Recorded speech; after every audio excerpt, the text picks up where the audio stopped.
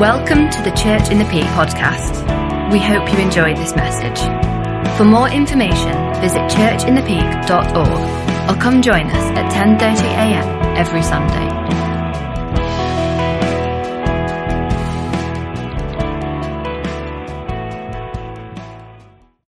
Peter's going to come and preach. I just pray for him before he does. So Lord, I just pray that you would give Peter your words to say, and I pray that we would have hearts and minds and ears open to hear what it is that you want to say to us this morning. In Jesus' name, amen. Amen. Right. I think I'm on. You got me. I thought I had. Yeah, it's on. You got me? Is that better? Yeah, excellent. You can hear me now. As been pointed out this morning already, this is the first Sunday of the Advent season. And who's got an Advent calendar at home? Fair chunk of people having their little bit of chocolate every morning. And how excited are people about Christmas coming? So there's a few people around who look like they're a bit excited. Some people are like a bit bar humbug. Some people have got Christmas jumpers on already. So the big question is, with Christmas coming, what are you really excited about? Food. Okay, so food, that wasn't on my list, believe it or not. Anything else? Seeing family, that was on my list, yes. Nobody's excited about anything else. Nobody's asked for any presents. Nobody wants anything. I'm sure some people are excited about presents.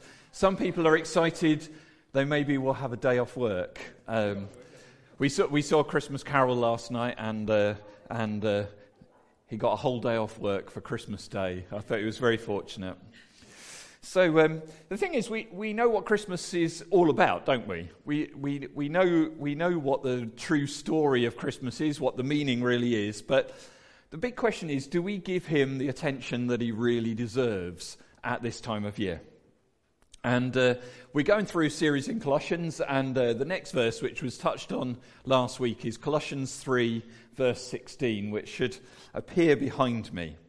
So, let the message about Christ, in all its richness, fill your lives. Teach and counsel each other with the wisdom that he gives. Sing psalms and hymns and spiritual songs to God with thankful hearts. And I want to focus on the first bit of this, first of all. So let the message about Christ, in all its richness, fill your lives. So what does that mean, really? When you think about that verse, what do you have to do to make that happen? I want to read the same passage from the Message, because I think it's richer. It says, let the peace of Christ keep you in tune with each other, in step with each other. None of this going off and doing your own thing. And cultivate thankfulness. Let the word of Christ, the message, have the run of the house. Give it plenty of room in your lives. Instruct and direct one another using good common sense. And sing. Sing your heart out to God.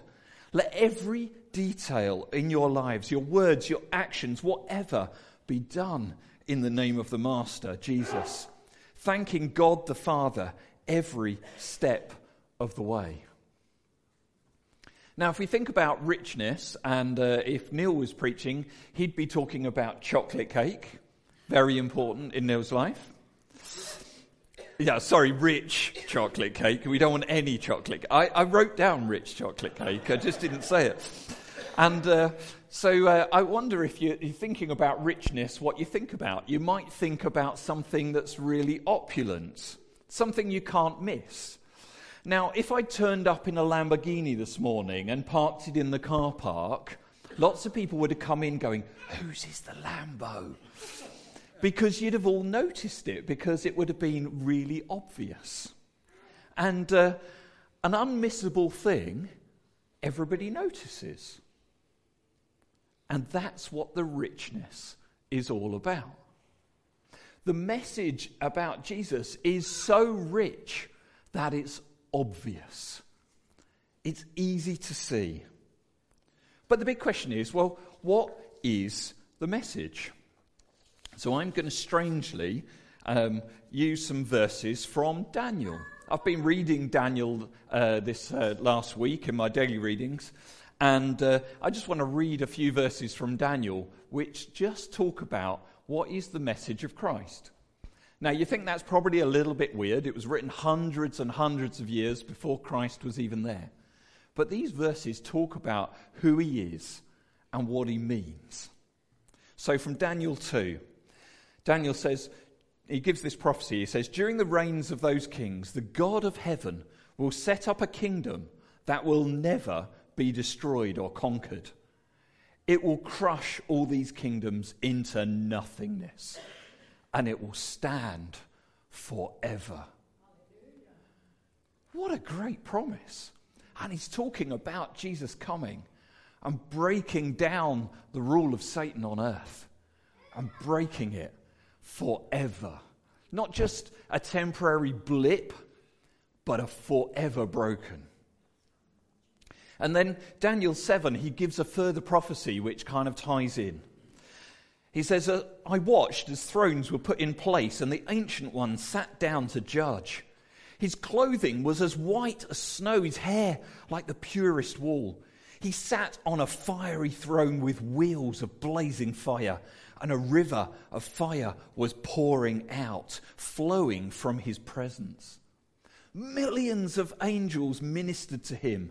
Many millions stood to attend him.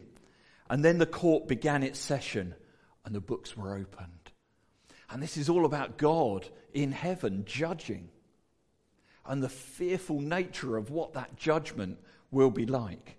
But he goes on, as my vision continued that night, I saw someone like a son of man coming on the clouds of heaven. He approached the Ancient One and was led into his presence. He was given authority and honor and sovereignty over all the nations of the world, so that the people of every race and nation and language would obey him. His rule is eternal. It will never end. His kingdom will never be destroyed. That's the message that is about Jesus.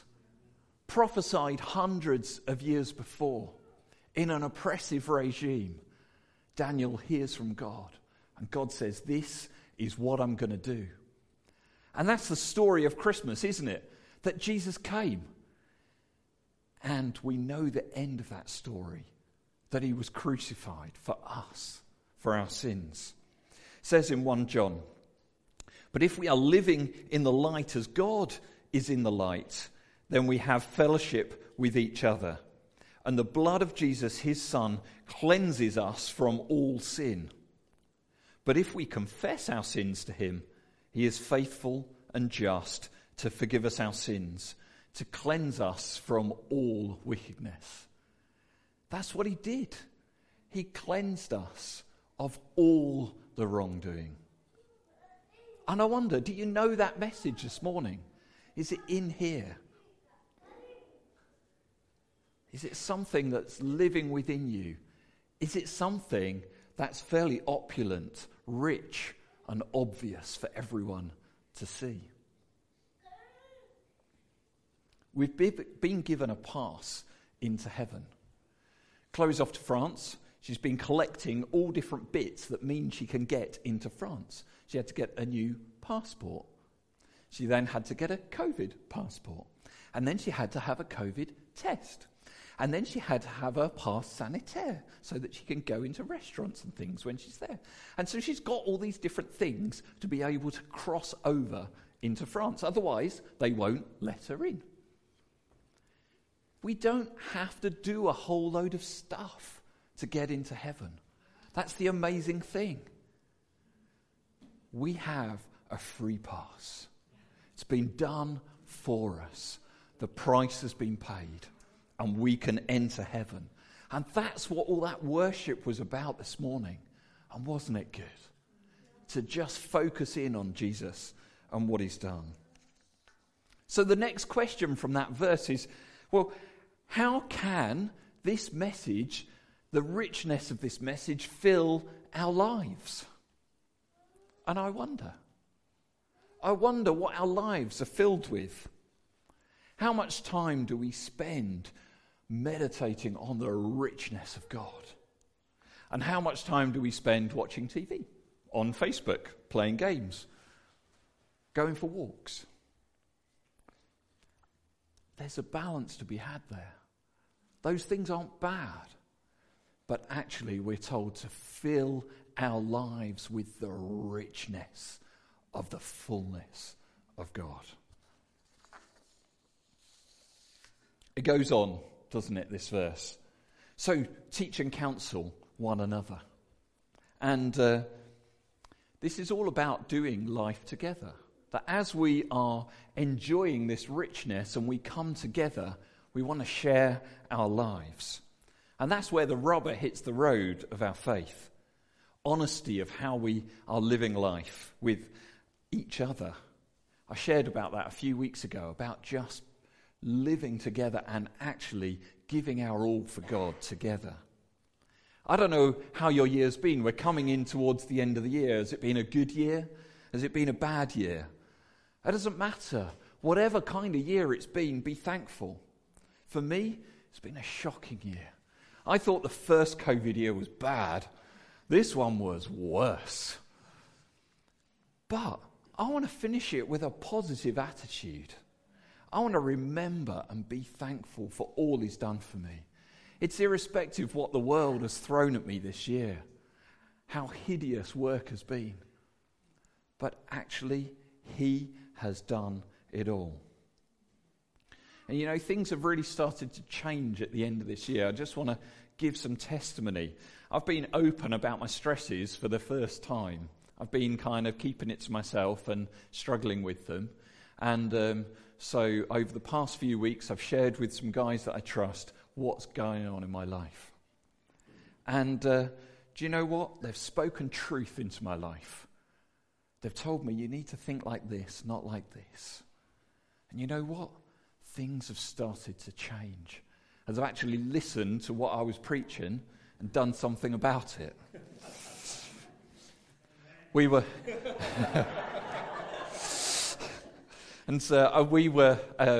challenged as elders a few weeks ago. Where does it say about needing to be accountable to one another in the Bible? Well, verses like this talk really clearly about being accountable to one another. Sharing that richness, understanding what God's done for us, and doing it together. Because we're on a mission. We're on a mission to see the world hear the message that there is of Christ. So, let the word of Christ dwell in you richly, teaching and admonishing each other in all wisdom. And it finishes up singing psalms and hymns and spiritual songs with thankfulness in your hearts to God. This is a corporate verse. I've been speaking about the individuality, but it's a corporate verse. The you is plural. So this is something we do together.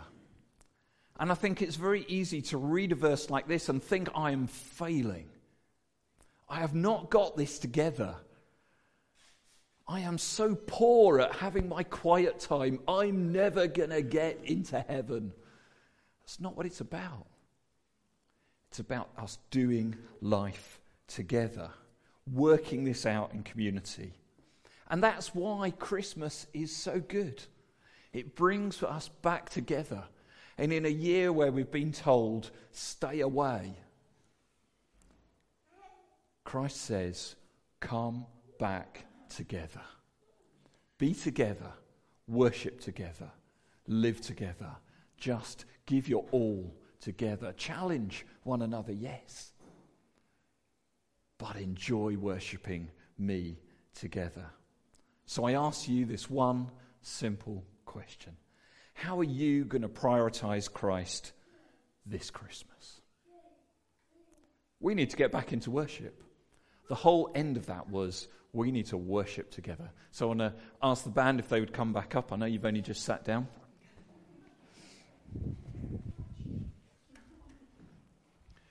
I just want us to stand and worship. This whole thing is about us focusing in on the one who's done everything. If you don't know Jesus this morning, I think Pamela's already said, we want to just lead you to Christ so that you can know him and his fullness in your life. So come speak to us afterwards. For those of you who know Christ already, let's get you to stand and let's worship him.